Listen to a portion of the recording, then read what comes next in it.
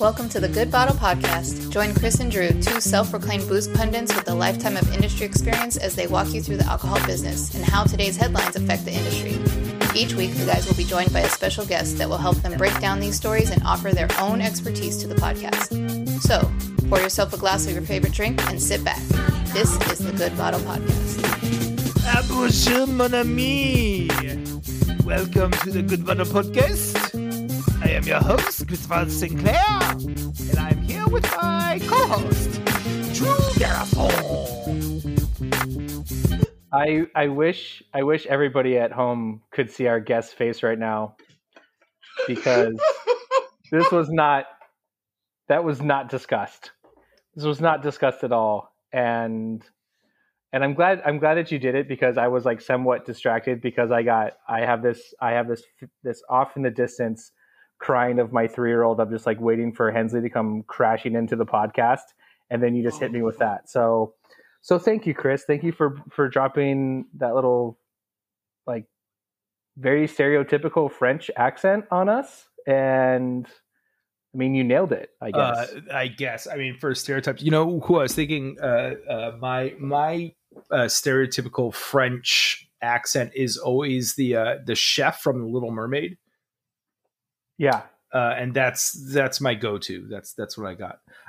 While I was doing that, my wife texted me, "Who are you?" That's a great question. Yeah, I didn't know if he was trying to sell me a crepe, a stab me at night. Like, what the hell was that?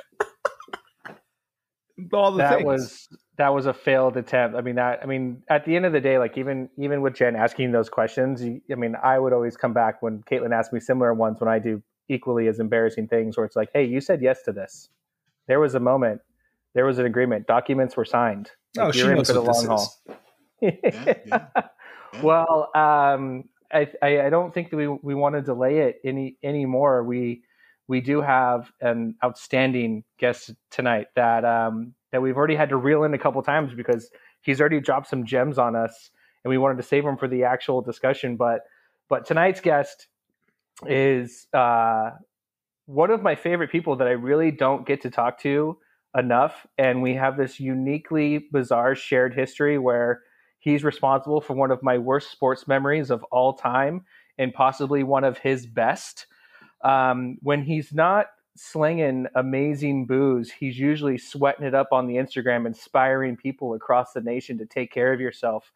Our guest tonight is Maurice, better known as Mo Brooks, the brand operations specialist for Samson & Surrey. Mo, thank you so much for joining us tonight and giving our listeners the opportunity to hear some of your greatness. So why don't you tell us a little bit about yourself, and then what are you sipping on right now? Wait, was that intro for me? Who the fuck was you talking about with all that great stuff? That was nice. I'm sitting over here blushing like, who is that guy? Like, it's okay, important. my mama need to hear this. Hey, run that back. I'm gonna call my grandma, put her on FaceTime so she can hear this. So everyone that doesn't believe it, there's people out there that believe in me. Goddamn it! You just need to tell them, like, hey, just listen to the first 4 minutes of the podcast. That's all you got to do. You know. Well, the first part about that sports memory is that there was actually 2 interceptions that should have been ran back, and you were smart enough to strip me on one of them. But the second one, because I can tell you what happened in our huddle now because that happened. So Kev came over and he was like, "Hey, defense, I need to play." I'm like, "Hey, coach, I got you." And then you dropped back, felt the pressure. Then you threw up this beautiful spiral to, I don't know what you was looking at, and out of nowhere, Black Panther pounced. Took the ball. So for some context, we were playing in the Kettle One inaugural flag football championships. It was the year that the Super Bowl was being played in Santa Clara. So Kettle One put together this tournament between I want to say it was, so we had San Francisco, the East Bay, and then Sacramento. Playing on these flag football teams, and we met in the championship game, and that pressure that you're talking about was put on by Al, And that's something that still haunts me to this day, because I feel like his Mississippis were counting a little faster than most people's Mississippis. Well, But on he has a good he's a good with his linguistic skills, so he can get out Mississippi faster than other people. And as long as he said Mississippi, it counts. Yeah. But yeah, I'll never forget the look on your face as you saw me break on the ball. It was just, oh shit. And then I just looked at you and smiled because if I ran. It was funny because, like you had mentioned on the first interception, and to be fair, I threw a lot of touchdowns that day, but I did throw a couple interceptions. Yeah. The first one I got you when you got me on the second one, the game was effectively over, and so there is a picture, and I know that you share this occasionally every couple of years on Facebook when it fucking pops up, where you're sprinting down the field with the football in the air celebrating, and I'm in the forefront of the picture with my head down, knowing that I had let everybody down. And it is a perfect sports shot of just overall disappointment, and then at the same time elation and celebration and championship. So it was. And weren't you wearing a GoPro during all that too? I wore it for some of it because I thought and you can actually watch it on my YouTube, and it actually is pretty fun. Like the first part of it was really fun, and then there was a time when Al got me, and I threw the ball and he slapped at my feet, and I went down, and it was just barreling into my chest, this GoPro. So I was like, this is no longer worth it. I'm taking this off. So nobody needs a punctured lung. Playing flag especially football. when you lose. Right. Ouch. Right. The following year, they played again, and this but year not at Kezar. Not at Kezar, and Yeah. in the mud. And in that year, my youngest brother Michael played in it, which he was actually the talented football player in the family. And if I recall correctly, he beat you guys. He caught a touchdown pass on the last play of the game to beat San Francisco in order to win the championship for Sacramento. So we actually we didn't. You played. I think it was Oakland or someone you played, because we didn't win a game. Our quarterback that year wouldn't throw the ball. He wouldn't throw the ball. That seems counterintuitive to quarterbacking. That was the kind of, when you have an entire sideline screaming, "Just throw it." I mean, at some point you would think he would just throw it, but no. I've never seen that many sacks in flag football in my entire life. It was, and then he'd get mad and spike the ball and walk back to the huddle. And I'm thinking, motherfucker, what you mad about? You ain't doing your job. Throw the ball. He's like, where is my offensive line? It's like, they're not coming. They're not coming. Oh, the blindside pressure's getting to me. I don't know what to do. Shut the fuck up. But hi, I'm Maurice Brooks, born and raised in San Francisco. I used to bartend for a long time. Now I don't. I slang that good Samson and Surrey juice. Wonderful portfolio. Bryn, Widow Jane, Few, Blue Coat Gin, Mezcal Vago, Tequila Ocho. I'm not forgetting anything. No, I'm not. And I'm currently sipping on a ensemble from Amigdo Jarquin, which is from 2018. So this is a Mexicano and Espadín and a Quiche. Super delicious. Some limited Vago. I'll actually bring this down and share the rest of this with you guys when I see you. I won't see you, but I'll see you on Saturday. That's right. But yeah, I'm pretty boring. I box. I sell good alcohol, and I work out, and then I box and talk a lot of shit. Yeah. I mean, I think you're doing a disservice not only to yourself but to our listeners as well, because I mean I think people have gotten some glimpses into the personality and stuff like that. But we work in this industry that it's hard to stay healthy, and you've been on this mission over the past couple of years where it's just been losing weight, staying active, doing things that you weren't doing before, and where I think a lot of people have the wherewithal to do it for a couple months. Like then eventually like the kind of like the shine wears off on it. And you're kind of like, well, I don't really want to do that anymore. But like, you're not that person. You're still sharing that daily struggle, or like, whenever you do share those, like those posts and stuff. And I think it's important because it doesn't get easier. I mean, I've done the whole weight fluctuation thing too. And like, I'm at a much better place now than I was a year ago, but I still have lots of work to do. And I do think that there's a lot to be said about that, because this is an industry where you can make a lot of excuses and just kind of be like, yeah, it's fine. I mean, like, what am I supposed to do? I drink alcohol for a living, but like, you're able to do that, plus also stay active and push yourself in different ways. So I want to make sure that, I mean, I respect the fact you're being humble, but you're also being ridiculous. It's very, very motivational to see the workout stuff where it's kind of like, I don't feel like doing anything today. And then like you have this video of like you're sweating profusely. And it's like, just got this workout in. I'm like, God damn it. Like I got to go do something now. So, Thank you. So I just want our listeners to know that it's like, no, he does get to work with arguably some of my favorite brands in the world. For sure, my go-to tequila is Tequila Ocho, and it's not close. People and that's like the one I there's zero hesitations. Like you could probably get me to like think a lot about like what my favorite mezcal is and things like that. But when it comes to tequila, it's not close. It's Tequila Ocho, and that is the first thing out of my mouth. And the best thing about that is that there's so much variety within those different years and releases and stuff like that too, that it keeps you coming back. So I'm very jealous that you get to work with that brand. Well, you're going to be missing out on some '08. I'm going to be bringing some '08 Reposado down the Good Bottle on for Juneteenth. So maybe there might be a pour down or something left for you. But yeah, I'm bringing some '08 Reposado down, baby. I'll leave some 50 mLs behind with my name on them. Yeah, you might want to do that. You might want to do that. Put tequila here before you leave. But yeah, you'll be lucky. I appreciate the workout shout out, man. I'm up at 7:30 in the morning grinding in the gym, punching people in the face or getting punched. Then sometimes I'll go back and get it in a second time.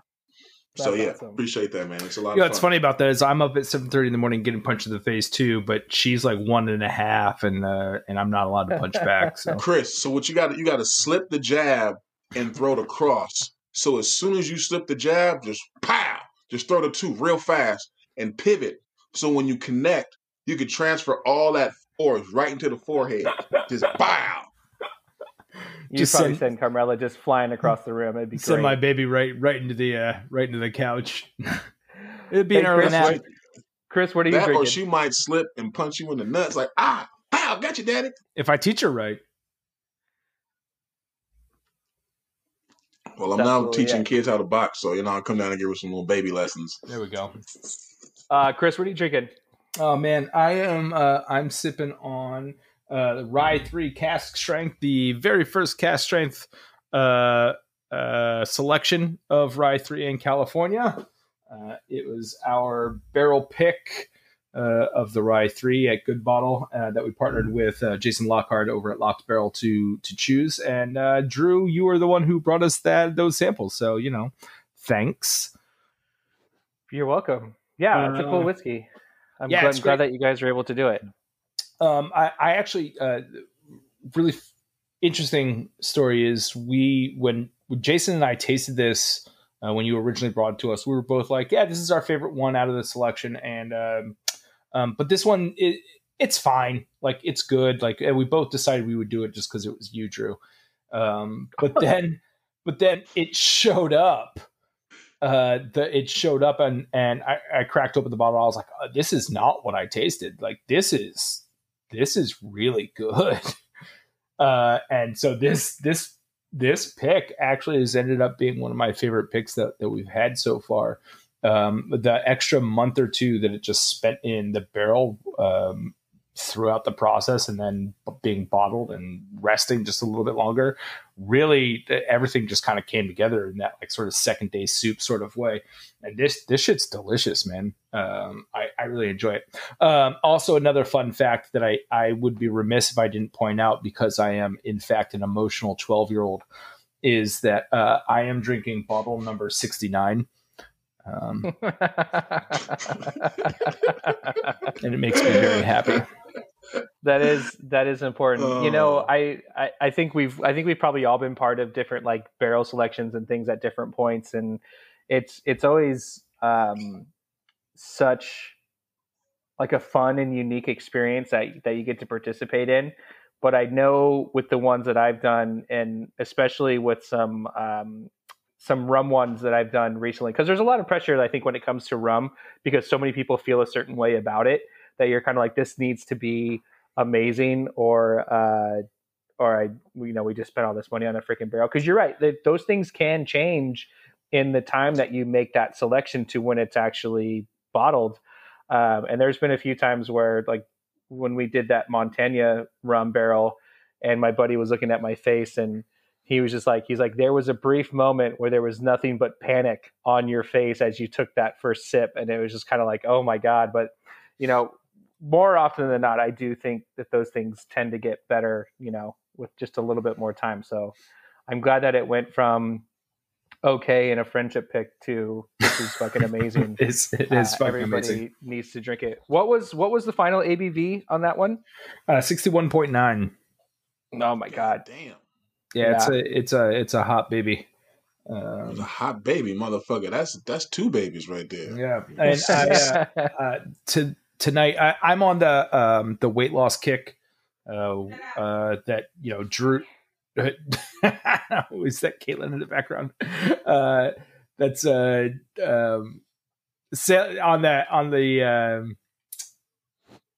the weight loss kick. And trying to be healthier as well. So I actually, this is my first like real sip of booze that I've had this month.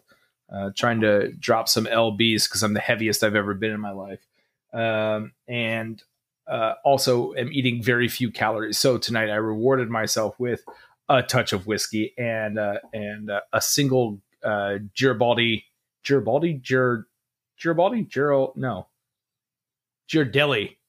There we go. Ghirardelli. Ghirardelli's the fucking artist. Ghirardelli, yes. Chocolate.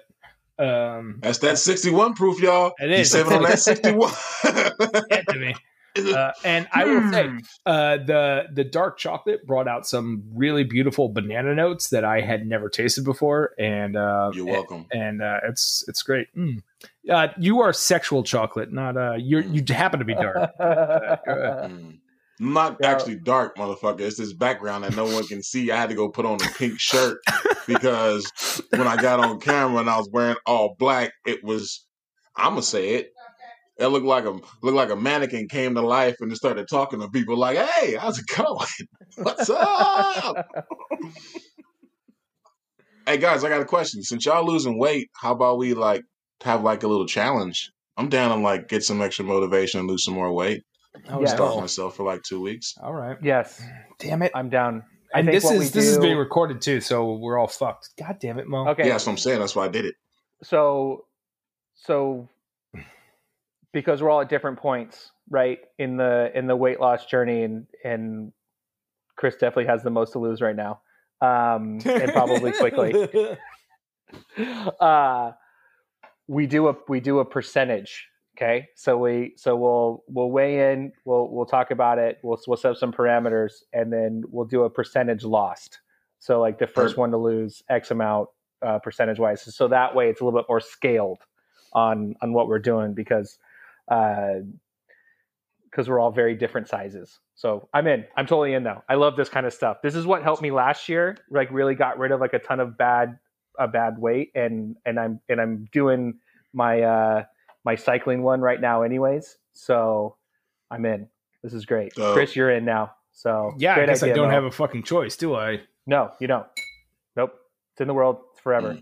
Okay. So I'm just going to tell you guys, I'm drinking the End of Nowhere Rosé that I picked up this past weekend through former guest Nadia's events. And this was a really fun one because this is a natural wine, and it's actually a natural wine from California that I enjoyed, which I find is become very, very hard to do. And I just really, really enjoyed the winemaker Chris, and he was just had like so this is This is aged in neutral French oak barrels from September 2020 to March 2021. And so when I was asking them about the barrels themselves, they're like, yeah, they're like 10 years old. So they're literally doing nothing to this wine. Like they're just vessels. And I'll eventually, I'll take the picture and I'll put it on our Instagram. But the color on this rosé is ridiculous. It's like a really deep, dark red. And it's still, it still comes off as rosé-esque, but it's just looks like cranberry juice.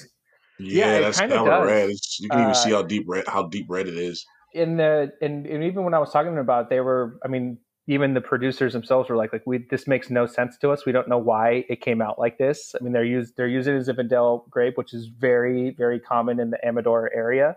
And it did not look like this at all last year, which again, I think is just a testament to what makes, that natural wine process so much fun to experience, where it's just kind of like that. And then the other thing that we talked about, which I really enjoyed about this winery, was they want to create wines that when you put them into a lineup of just even whatever the lineup is of just wines in general, it doesn't stand out in an offensive way. It's kind of oh yeah, that just tastes like good wine. And I think that's the right mentality to have, because sometimes with these natural wines, it's about being over the top funky and weird. And you're just kind of you drink it and, and I've seen a lot of people oh, isn't it just amazing? How funky it is. It's no, this is not what I guess this is what happens when you don't do it right. Is that what we're celebrating right now? Is that you just threw it in a tank and you're just kind of we didn't do anything to it. I was well, you should have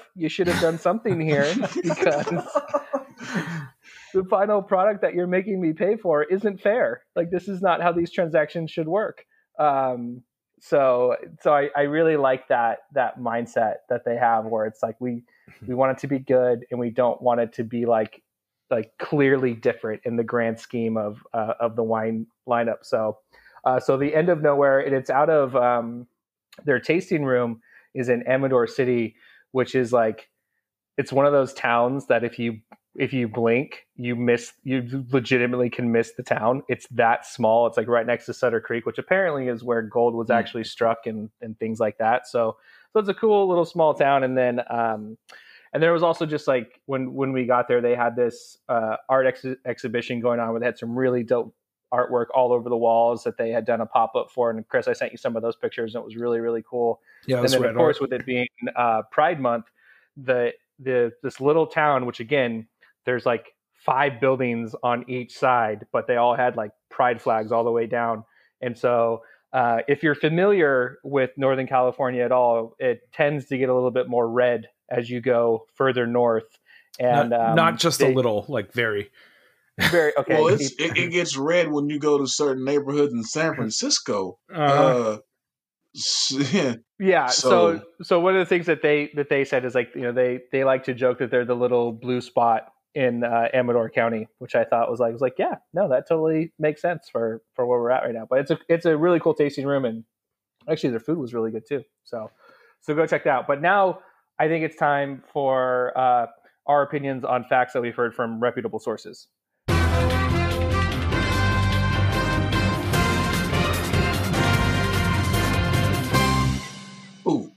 Ooh. Yeah, you ready for the news? Does that get you psyched? That was damn. I almost felt like that was I was ready for the climax after that. That was ooh. It's what I love about that is the reactions that we get out of our friends, but then also the disappointment knowing that they never listen to the show. It's well, I'm glad you enjoy it, but we'll get you in the rotation. We'll make it there. So first story that we're covering today is a 2020 Bordeaux is the highest scoring vintage ever. And this is a wine that we've already discussed pretty to the point where Mo has all kinds of fun things to share with us. But this is one that actually scored higher, 10 points higher than any previous vintage. And to the point where it was quoted saying that even as good as it was, it didn't raise the tide for the rest of the boats from this vintage. So it's a very, very special wine.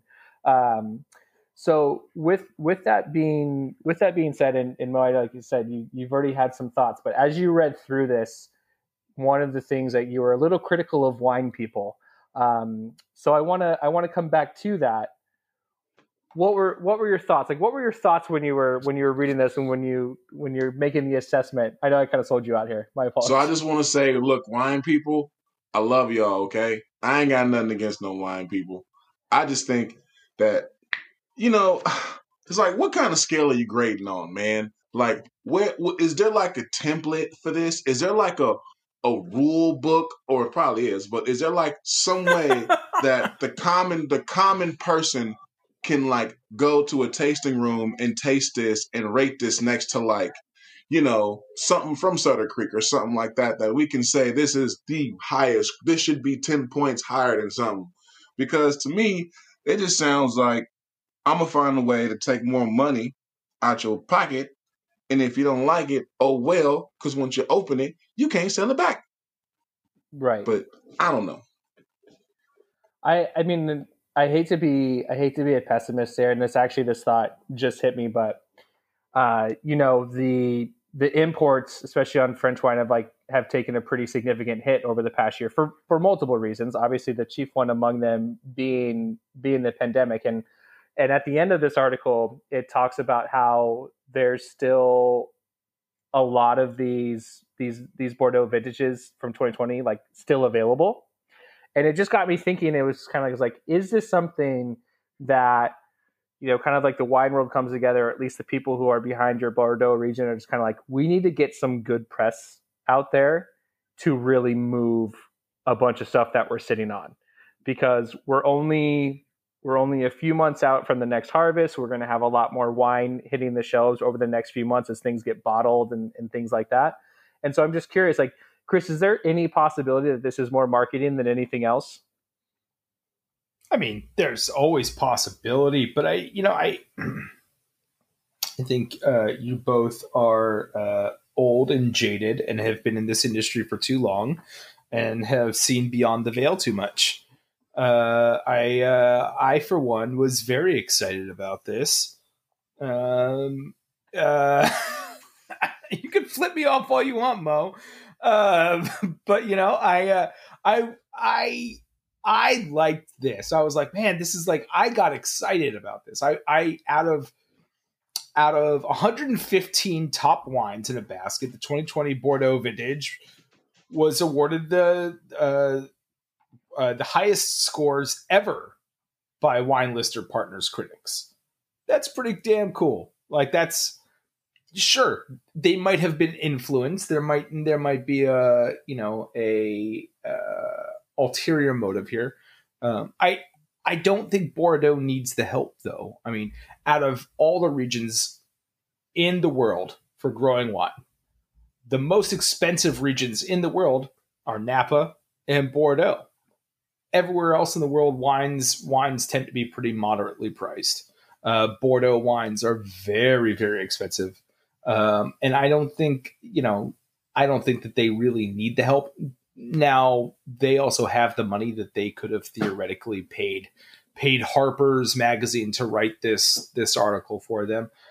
It seems though that would probably require a little bit too much cooperation between the brands that are historically a little bit more at arms with each other, you know, trying to outdo each other. So, but at the same time, it's like if Orville Redenbacher came out and they said, we have refined our popcorn formula and this is new improved butter and this is the new butter flavor and it's just super delicious. Even vegan people could have it. It's like, this is vegan butter. Like, I guarantee you Orville Redenbacher sales are going to go up. I'm not saying it's not good, because the wine might be good, but I think it's probably a mix of both. I mean, there has to be some kind of element of marketing, and it's probably not quite Shat. So let me ask you guys this, because you're both, or all three of us are in positions of sales when it comes to alcohol, and it does seem like there are certain ones that really move the meter. So like in the whiskey world, you know, the Whiskey Advocate top 20 lists, like, if you're the number one whiskey or even in the top 5, like you're probably going to move quite a few cases immediately after that. With wine scores, it does tend to carry, or it seems to carry a lot more weight because every single one is individually rated and people tend to talk about it a lot more. But from the sales perspective, and Mo, I'm going to start with you because again, you have one of like the dopest portfolios. Is there, or have you ever been able to take some of these awards or some of these acknowledgments from the industry in order to help sell some of your product? I mean, even though like it's great, I'm not saying that anything's paid for or anything like that, but like, I mean, do you see it as an advantage, or is it something that you've been able to use in your day to day? Oh, for sure. I mean, because sometimes you'll walk into a bar, you'll walk into a place, and people are like, "Oh my God, another rap or another like what else are you gonna tell me?" And sometimes they believe that ink, and the ink is important. And sometimes I don't have to. I'll walk in and they've already read the ink, or they know about it, or they're asking me about it because of where it was. They read it in some publication. So for sure, it helps because I mean, again, those are eyes and ears depending on if they're listening to it. That I don't know, and I'm not going to get a chance to see because I don't have a magazine. I'm not able to reach. I'm not sending a newsletter to somebody's house. So if you got a picture of me in there, that's going to boost whatever I'm doing. So yeah, of course, it definitely helps. And so Chris, for you, you carry a pretty esoteric collection of wines, at Good Bottle. That's a nice way of saying I don't like to make money. Well, I tell you that enough every other day, so I don't need to tell you right now. But it's not necessarily a group of wines that you're seeing like the 95s and 96s and stuff like that. Like, and I don't want anybody to get this twisted at home. Chris is for sure the person that I trust the most when it comes to wine now. Like I'm always walking away with bottles from there. So like the stuff is amazing, but it's also stuff that you have to do a little bit more research in and things like that. Like do you have stuff that has like the 91 bottles? Have you ever sold a bottle like via that system? Kind of like, oh, well, this one scored 90, 95 points. Is that ever a conversation that's taken place at Good Bottle? That, between us and the customers, that has never once happened. Now, have we sold bottles that have rated highly via like wine enthusiasts and whatnot? Oh, definitely. Like we have 95. We have currently on the shelf a single bottle of a 99 or a 98 point champagne sitting on the shelf right now, which is like one of the highest rated bottles. And I don't want to tell anybody what it is because I'm not charging enough for it. But if you come into Good Bottle and you happen to see a single bottle of champagne sitting there, it's kind of hard to not know which one it is. If you also happen to listen to this podcast. Once again, terrible at making money. Yeah. You're like, I have this really great bottle. It's super delicious. Not going to tell you what it is. That's right. It's for me only. No, I already had my bottle. I had it for New Year's last year. It was fucking delicious. So that was great.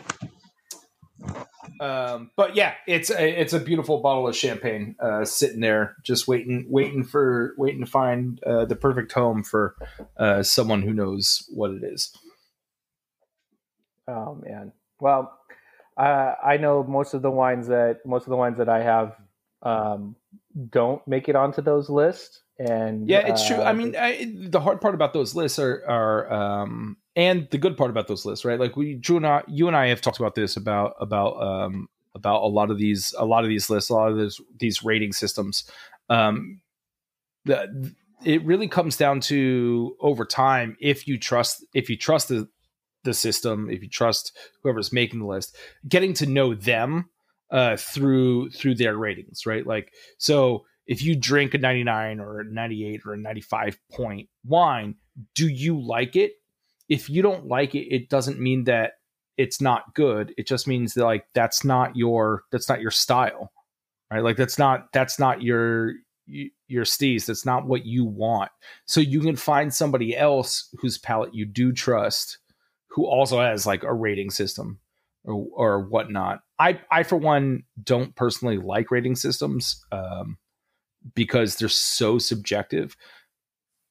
But also we live in a world where we get to drink whatever we want, kind of whenever we want, and so we're not the ones that those rating systems are meant for, right? They're meant for someone who is casually going to like go to the store and go, okay, well, I'm going to some friend's house. I don't know shit about wine, or I only know like a little bit about wine. I don't drink white wines because that's meant for cooking. So where do I find like a cool Australian wine? Because my friend's brother-in-law is from Australia. Okay, cool. Now this one was rated 95 points. Cool. I'm going to get that Penfolds then. Dope. Yeah, it's pretty standard issue. Mo, when it comes to picking wines for yourself, is there anybody that you trust in, or like how do you feel about your wine picking decision process? I mean, when it comes to me and wine, I definitely am a fan of natural wines. I've become a fan of natural wines, and I like Rieslings and like Sancerres and stuff like that. Kind of across the board as far as like I guess within that range, I like Albariños too. Not a real big heavy red guy. I've had a few that I've liked. But I'm someone that'll try pretty much anything because that's not my area of expertise. I'm not someone that's going to say, oh, I'm not going to try it because I've had one before and I didn't like it, because I've been proven wrong before.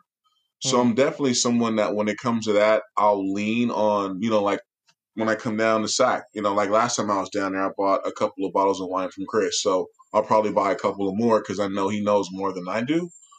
But when I go to places that are stores that I trust or someone that I know, I hit them up and ask them and kind of go from there. Yeah, no, it's definitely the route to go. I mean, lean on the experts and kind of go from there. Like I said, for me, I'm usually going with Chris's suggestions, and then and that's kind of it. I've been burned by too many other people at this point to do it any other way, but. That's all I got. I do have an amazing palate, so you're welcome, world.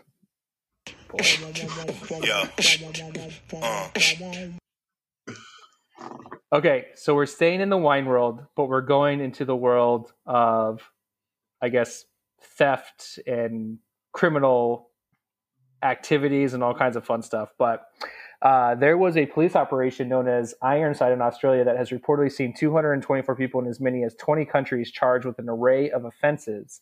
There was a operation known as Trojan Shield that took place in Europe and the United States under the direction of the FBI, where they were able to uncover 8 tons of cocaine, 22 tons of marijuana and hashish, 2 tons of methamphetamines and amphetamines, 250 firearms, 55 luxury vehicles, and more than $48 million in cash and cryptocurrencies. I have lots of questions about the cryptocurrencies, but we're going to table that for another day.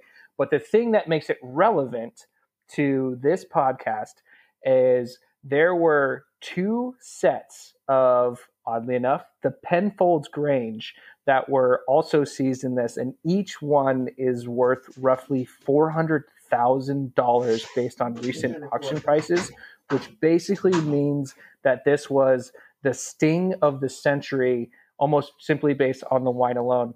So when I came across this, I was blown away by that number. That first of all, people are paying $400,000 for for a set of wine. But Mo, when you read this, what were some of your thoughts? My first thought was, what did they not tell us about that they took? Because I'm sorry, when you got that much money, that much drugs, and everything else, everything don't make it to lockup, man. I'm sorry, if I'm making a sting and I see it's like $200,000 sitting there, ain't nobody watching me, and I know I could fit that in like my front pocket, you better believe I'm getting that $200,000. What they gonna say? We got 48 million. They don't care. We just give them the dope and the cocaine.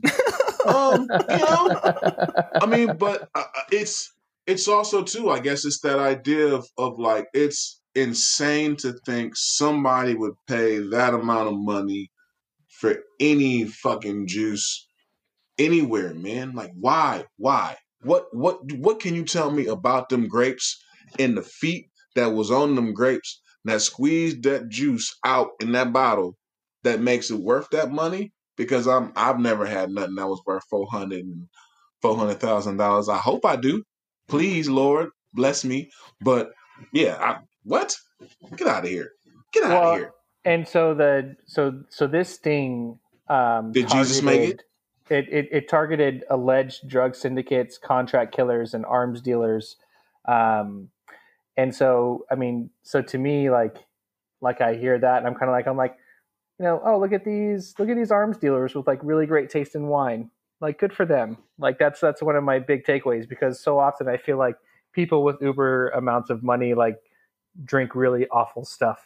And I guess like my positive takeaway is it's like, hey, at least they're drinking really, really good wine, because that's the thing.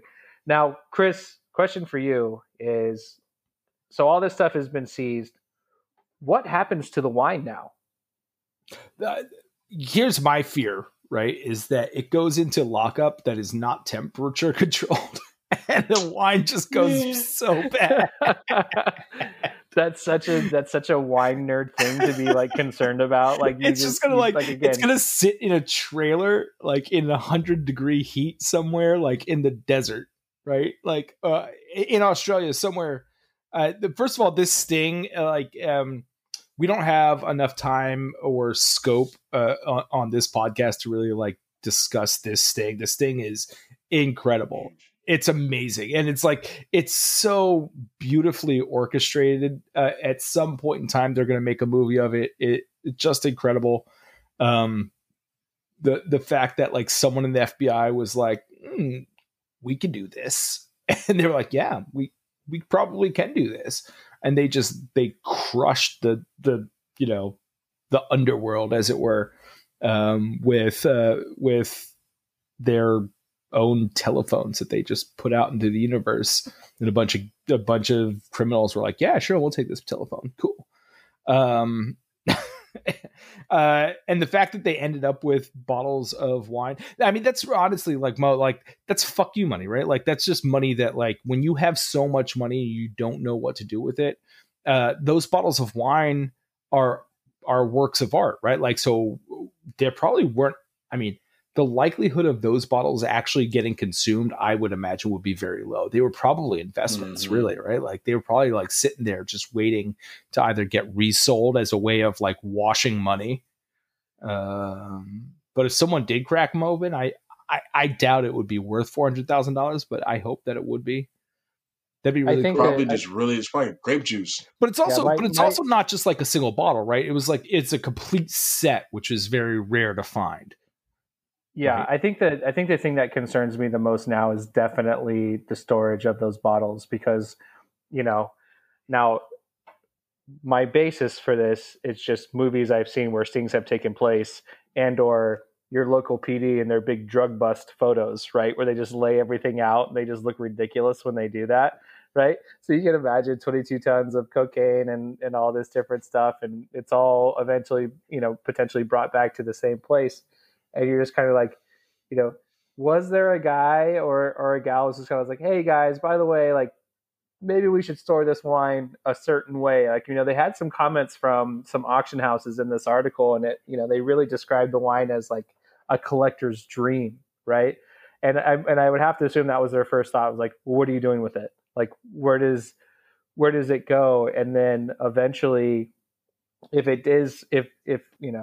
against all odds, it's stored properly and it makes it out the other end of this whole situation through trials and whatever the hell is going to happen.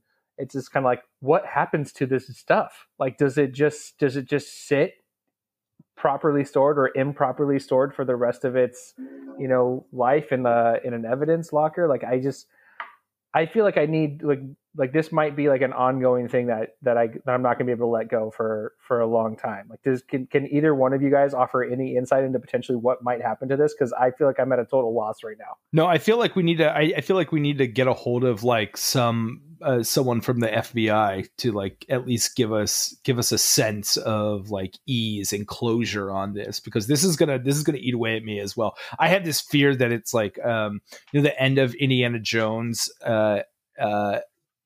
where they take the ark, and it goes into the warehouse and the huge warehouse. Warehouse, and everything's like all boarded up. And I'm terrified that this wine's going to sit in like one of those wooden crates somewhere, just like in a hot warehouse somewhere. I mean, I hope that they give it to the wino down the street.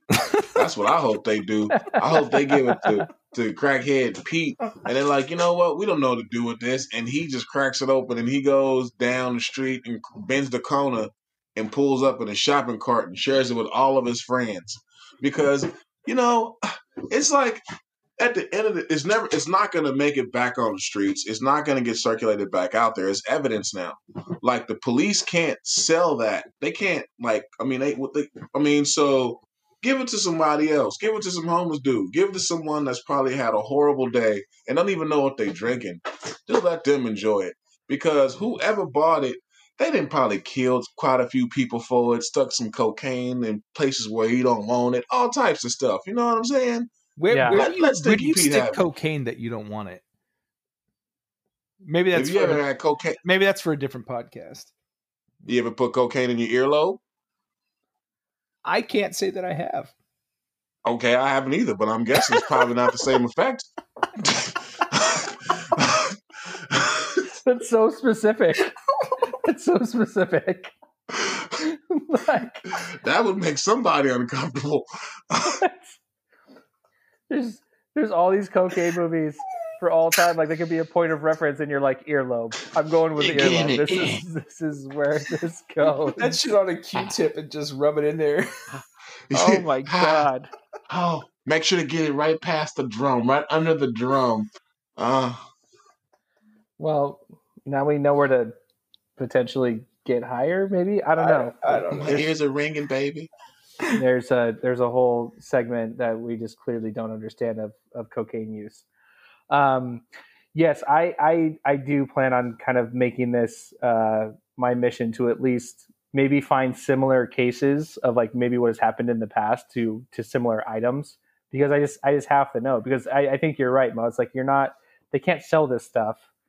I mean, maybe there's the option of giving it back to Penfolds, like, here's some wine that is worth a ton of money that you made, years and years and years ago. I think that there's a point of detail that we really need to point out here, which is this bust happened in Australia, right? It didn't happen in America. So it wasn't the FBI that got it. The FBI assisted in the bust. Well, they ran the whole operation, right? But it's their jurisdiction, so they choose their operational procedures are going to be totally different than ours. Maybe they'll be more open with their information. It never made out of Australia. They got that. They cracked that shit on the day. It was probably $96 million. They only reported 48. You best believe half their police force, they got new Jaguars, Aston Martins. Somebody is butt naked taking a shower with a whole set of Penfolds. It's going down in Australia right now. It's wallabies and kangaroos everywhere. They're putting cocaine on every single elbow and earlobe that they can find. They're putting it on their kids' earlobes. Like, it's just... Come here, little Jack. Put this in your eyeball. They're putting it there, like, trying to smuggle it into, like, kangaroos' pouches. Terrible. I love Australia. Put that out there. You know who's dope? Them over there. And now time for our dope follows of the week, which is my favorite section. And this is where we're going to tell you who to follow. It could be an Instagram account, a book, a podcast, hopefully not a local podcast like the one I did a little off the top last week. And I think I started a little beef with them, which is great. But just somebody in general that we think is super awesome that we want people to go out and follow as well. So Chris, I'm actually going to start with you. Who is your dope follow this week? Mine's a cooking book this week, as per my last email. As per our previous conversation about losing weight and what have you. Also, again, fuck you guys for making me do a goddamn competition. I was trying to be like sustainably healthy, but now I've got to like do a bunch of like speed, I guess, just to like catch up to you guys.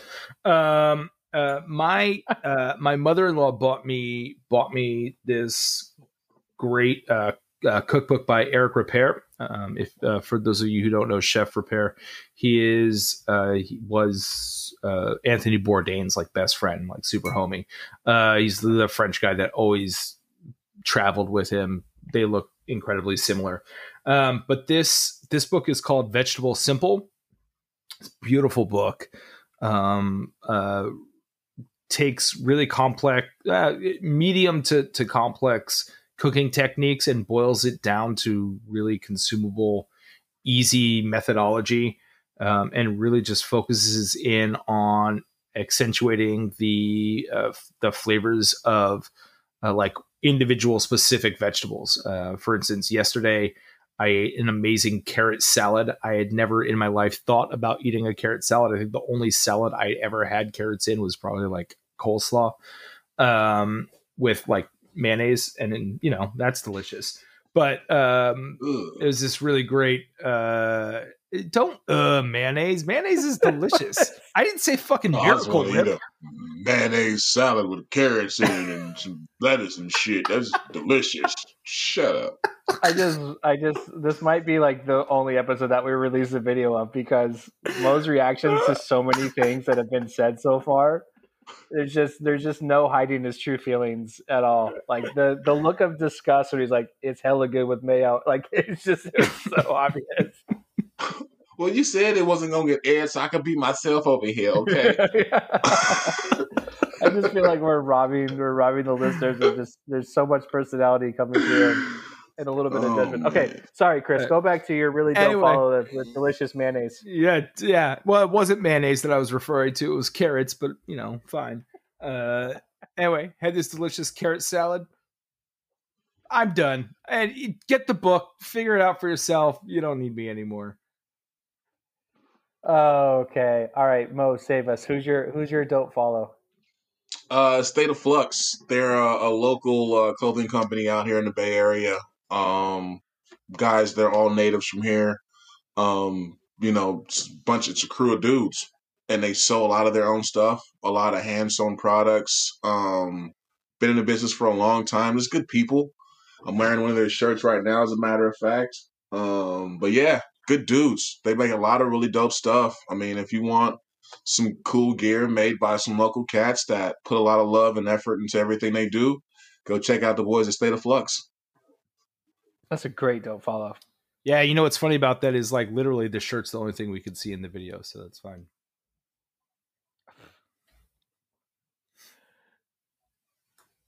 Oh, his reaction is the best. Fuck you.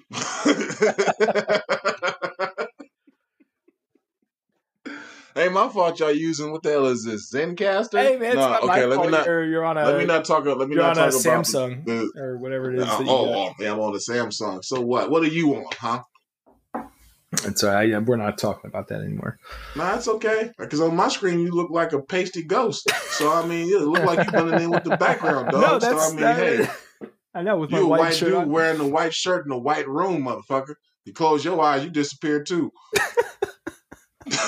He's almost clear. It's very opaque ass. They call me Casper. It's very clear. Sorry, I didn't mean to be so aggressive. I love you. Chris started it. It's okay. We're gonna hug it out. Actually, I gotta be honest. Like Mo's hugs scare me. It's like it's the boxing hug in him. Like when he hugs, it's like he's like trying to stop you from punching him, but it's also out of love. It's pretty amazing. I just want you to feel me. I do. The other thing is like I come up to like the middle of Mo's chest. Mo's a very tall man, and so when I hug, I get smothered by his giant pecs. So you feel me? I do. That's a sign of that's a good boxing technique. Like the bigger guys, especially when you're fighting somebody smaller, you got to lean on them, and that's how you wear them down as well. So that was something I learned like recently. And speaking of Anthony Bourdain, I'm actually reading Kitchen Confidential right now, which I had never read before. Oh, it's a fantastic fucking book. It's so good, and it's something that I think like most people, and actually recently I think was the anniversary of his passing. You know, a lot of people looked up to him and admired him, and I certainly did via the show and stuff like that. But like reading this book is like, you know, it's really kind of cool, but it's also at the same time, it's kind of like, it's like, oh man, yeah, like all those issues that are popping up in our industry right now, here they all are. Here are all the things that he's been talking about, you know, that we, every 3 days, there's another apology or explanation on Instagram of what happened. So yeah, it's really interesting. That is not, however, my dope follow. I mean, I think everybody knows that you should eventually read that book and get some insight into the industry. But mine's a little bit more lighthearted this week, and it is J Prehistoric Pets. And it's just this guy who works and runs a zoo, and a lot of it is reptile based, and he kind of had like a moment in the sun of where this big boa constrictor lunged at him, and they got it on camera. Like it almost got him. Like he took his eyes off of it for a second, and he kind of became like internet famous for a second. But he continues to put out these really fun videos and things like that. So if you're really into animals and that, it's a good follow. The guy's really entertaining as well. So again, it's Jay's Prehistoric Pets, and it's really good. Before we move on from the dope follow, one of the things that I wanted to bring up and talk with you guys about, and Mo, you've referenced it a couple of times. So, you know, obviously you're down in San Francisco. We're up here in Sacramento, but you're coming up to Sacramento this weekend, and you're coming up, which I believe for Chris's event at Good Bottle, right? Which is going to be the Juneteenth celebration. And, you know, this was something that Chris did last year as well. And so I want to open it up to you guys to talk about this and talk about, you know, what's going to be the same, what's different, why it's significant. So Chris, why don't I start with you because it's your event, and then Mo will add you in for what your thoughts are as well. Well, it is incredibly inappropriate for me to talk about Juneteenth. I think what I always wanted, as a bartender, I always wanted to have a Juneteenth celebration at the bar. It just seemed like a common fit. And I could never get a manager and owner on board. They always thought it was too controversial for some reason. And definitely as an owner, I felt the stress of doing it the right way, but that has in no way ever made me want to like not do it. And Mo coming up, Mo's like, you know, I mean, Mo's family, you know, so having him there just to kick it and like offer support and also just be Mo and hang out means a lot. And for us, it's just about like talking with the community or listening to the community more so. Like I said, like it's inappropriate for me to talk about Juneteenth, but it's incredibly, well, I think on our side, it's a great reason for us to offer a platform for other people to share their stories. Well, okay. So then maybe, you know, maybe don't get into that. We'll let Mo feel more comfortable talking about it. We can have him do it. But in terms of what you did last year for the shop, and then what you're doing this year, like what just in terms of the store itself, what's making it different this Saturday as opposed to any other day that you would walk into the store? Last year and this year, what we're doing is we're removing almost all the product off our shelves, and we're putting up products that are Black owned. This year, a little bit different. We've expanded to BIPOC, Black Indigenous people of color owned and produced products for several reasons. Not really worth stating here, but really just to be more inclusive and to extend the platform, as minor as it is, of the shelves that we have. So we not replace, but we highlight everything that we have on our shelves and bring in additional product that is all BIPOC owned and produced. And then we have a few artists who come in, who display their art, enjoy their conversations. And then this year we're hoping to get a little bit of food in there, maybe a little bit of ice cream. We'll see if we can convince another local homie to show up. And it's really just about having a good time and celebrating and being part of the community and sharing conversations and different conversations than we normally have. Okay. And so well, like I said, you're coming up for the event. Like, what are you looking forward to? What, is it something that maybe you can explain to listeners who are maybe not familiar with the concept of Juneteenth and why it's relevant? And maybe hoping what you're hoping to accomplish on Saturday. I mean, for me, it's just dope that like Chris is doing this again, asked me to do it again. It's always good when you have people that make space for people. I think that is, I don't want to overspeak, but I think that any of the celebrations that go on in Black culture is to try to make space and to have space to be safe and celebrate, a part of all of our culture and all of our history that at times is something that is forgotten about or kind of pushed aside. So for me, it's dope.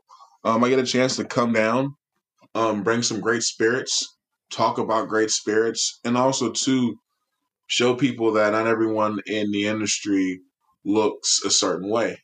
Because, it's one of those things that there aren't too many examples of myself that exist on this side of things or in the industry at all.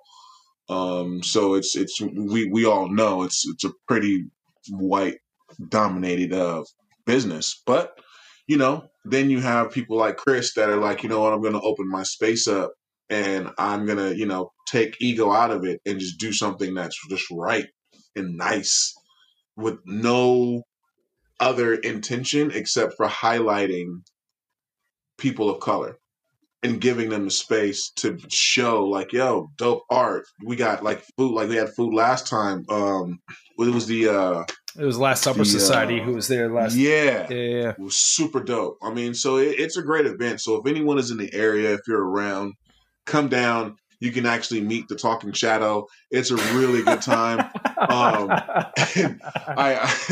But all bullshit aside, for me, whenever I get a call from a family member that's like, "Yo, man, I want to do something. What are you in?" I'm always in. It could be Juneteenth, December 10th, whatever 10th. It doesn't matter because your intentions are always good and they're always in the right spot, man. So it's gonna be fun. It's gonna be hot too. Me wearing shorts. I'm gonna wear some short shorts, show off these hamstrings. Boy, I'm telling you, gonna be popping. We got the air conditioner going, so that's at least we got. Oh, okay. Well, maybe it won't be popping. So Chris, I remember last year when you were planning, this first event, and one of the conversations that we had was simply just finding products that were Black owned. And I know, like you said, you've expanded the parameters a little bit here, but now knowing like what you were working towards and knowing that you were going to do this event again, has it been easier this year to find those types of products? Has it been harder? Have there been new challenges that have popped up with kind of the expansion of the parameters, or like what's what has that experience been like for you as an owner? Because I know that, one of the things that we talked about was like, it was very difficult last year, but at the same time, it was the first time that you had ever asked, So it was like you weren't asking them for them before, so it made it even harder. Now, like you've had this stuff, you've established these things. What's it been like this year in preparation for Juneteenth? I will say a modicum easier. And the only reason being is because we did it last year. And so this year we had a few people reach out to us and say, yo, I just had this awesome brand, or I just met this person. Are you going to do it again this year? You should talk to them. So that little piece was a little bit easier. What was just as hard was a lot of people sending me those suggestions, and then unless here's the really weird, it's not like people run around the world screaming out their ethnicity and their race, right? Like it's right. It's not, despite the way that social media and Fox News makes it seem like that there aren't people running around just going, I'm black, I'm black, I'm black, I'm white, I'm white, I'm white. Well, there's a lot of people going out there saying I'm white, but the average human being, right, just goes about their life and just does their work, right? And so it's like, okay, cool. Like you had this dope wine from this person of color, and then I'm like looking it up. I'm like, Brad, this person looks like they're Japanese though. Like, but I can't.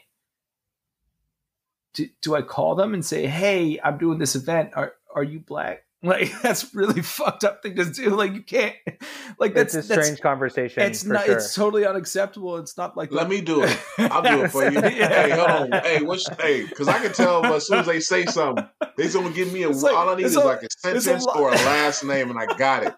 It's like you call them. It's like, hello, this is Mo. I'm part of the Good Bottle Outreach director. It's like it's not like the reality of it, right? And like and so talking to a lot of the family, a lot of the homies just out there, and being like, hey, like this, like we're reaching out to people who are like Puerto Rican, a majority, and everybody in a lot of people in America, we're all mutts, right? So we're all mixed with different nationalities and different ethnicities at this point in time, which is a beautiful thing. Which is the reason that we really wanted to sort of be less restrictive with our selection. Not that we want to remove any of the highlighting, but rather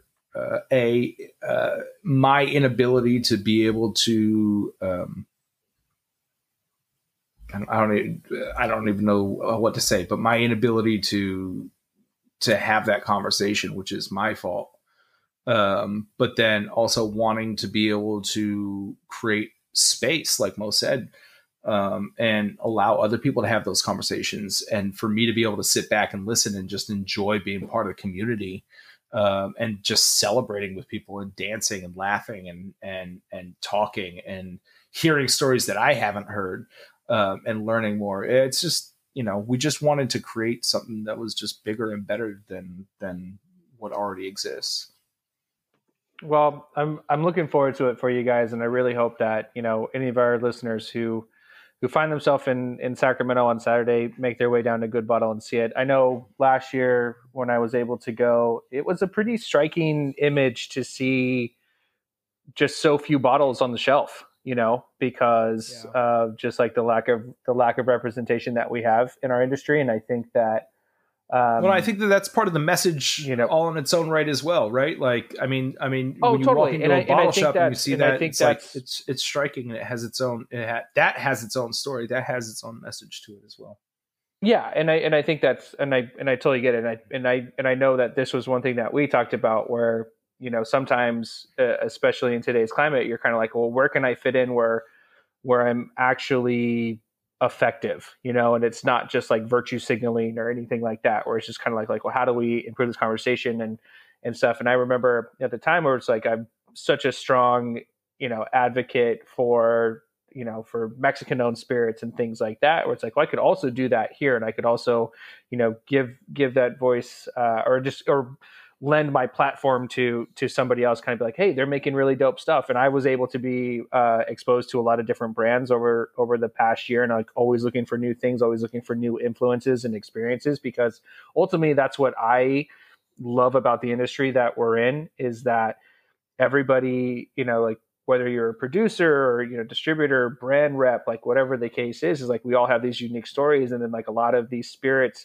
tell stories from different cultures and stuff like that, whether it is the Georgian wine that I work with, or the Charanda from Mexico, or this, or this wine that's coming out of Sonoma. Like there's all these different stories that you can tell like through spirits and wines and just alcohol in general. So I think I'm disappointed that I'm leaving this weekend, but I'm also really excited because I know it's going to be a really great event. And again, hopefully, what are the hours for this Saturday? Just open to close. Was it 11 to 6 or 11 to 7? 11 to 7 on Saturday. 11 to 7. Yeah, it's gonna be a good time. And then I'm also going to get a shout out. We are showcasing some of their beer, but afterwards we're gonna usher everybody over to Oak Park Brewery because they're having a big Juneteenth celebration on Saturday as well, and they're going a little bit later than we are. And Raj, the head brewer, is dope. Really knows his stuff, makes really fantastic beer, and is just sort of like a fun guy to be around. So we're going to go over there after we're done at Good Bottle, and we're going to support him a little bit too.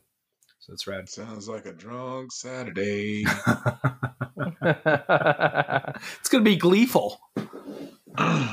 Booking my room tonight. Just don't forget to fill up my little 50 ml with some good mezcal. Okay? He was already showing them off before. See, he's got them sitting next to him already ready for you, Drew. I'm gonna leave some. We'll do some trades so you can make sure that you don't walk away empty-handed.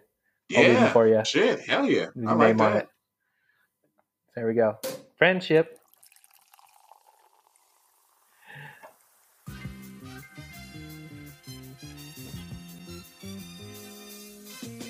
The music for the Good Bottle podcast is orchestrated beautifully by Leon and Chase Moore and produced quite awkwardly by me and Drew. And before we go and kill these bottles that we've been drinking, we ask that if you enjoyed today's episode, please subscribe and leave us a 5-star review. You can also follow us on Instagram or Facebook at The Good Bottle Podcast, or on our personal accounts. Mine is dgarrison6. Chris is Chris Sinclair. Mo, where can they find you on social media? So if you type in Mocock, I'm the first guy to come up. I'm dead serious. My Instagram handle is Mo Cocktails. I shit you not. If you think I'm lying, do it. You'll find me. Mocock. Mario Roosevelt Brooks. That's me, baby. Mo Cocktails. Yeah. Yeah, that literally is. I say that to people. They're like, you're lying. I'm like, then they die. They're like, oh, yeah. Yeah. So it's real easy. Oh, my God. Well, you can also support the podcast by visiting our Etsy shop. Just look for Good Bottle Podcast. You can yourself be a self-proclaimed booze expert. And you can also visit anchor.fm/Good Bottle Podcast. And we're going to take some of that money and we're going to buy Chris some bronzer so that way he stands out against his background in the future episodes. What's really fucked up is I'm very Italian, and if I actually get sun, I get a little bit of a tan on me. But I think the last year, just being the last year, I've been stuck inside, and I clearly need to fucking go to Hawaii or some shit. Jesus Christ, Mo's not wrong. If you would like for us to cover a story, or if you are on a brand that wants to be featured, please email us at thegoodbottlepodcast@gmail.com, because guess what, guys? Drew actually checks that email now. I check it very routinely because I also send emails from it. So that's right. I'm smart like that. And as a reminder, you can purchase the bottles that we drank on this episode at thegoodbottleshop.com. And until next time, cheers. Cheers, motherfuckers. Don't touch yourself. Don't tell me what to do. I'll be there Saturday. Yee.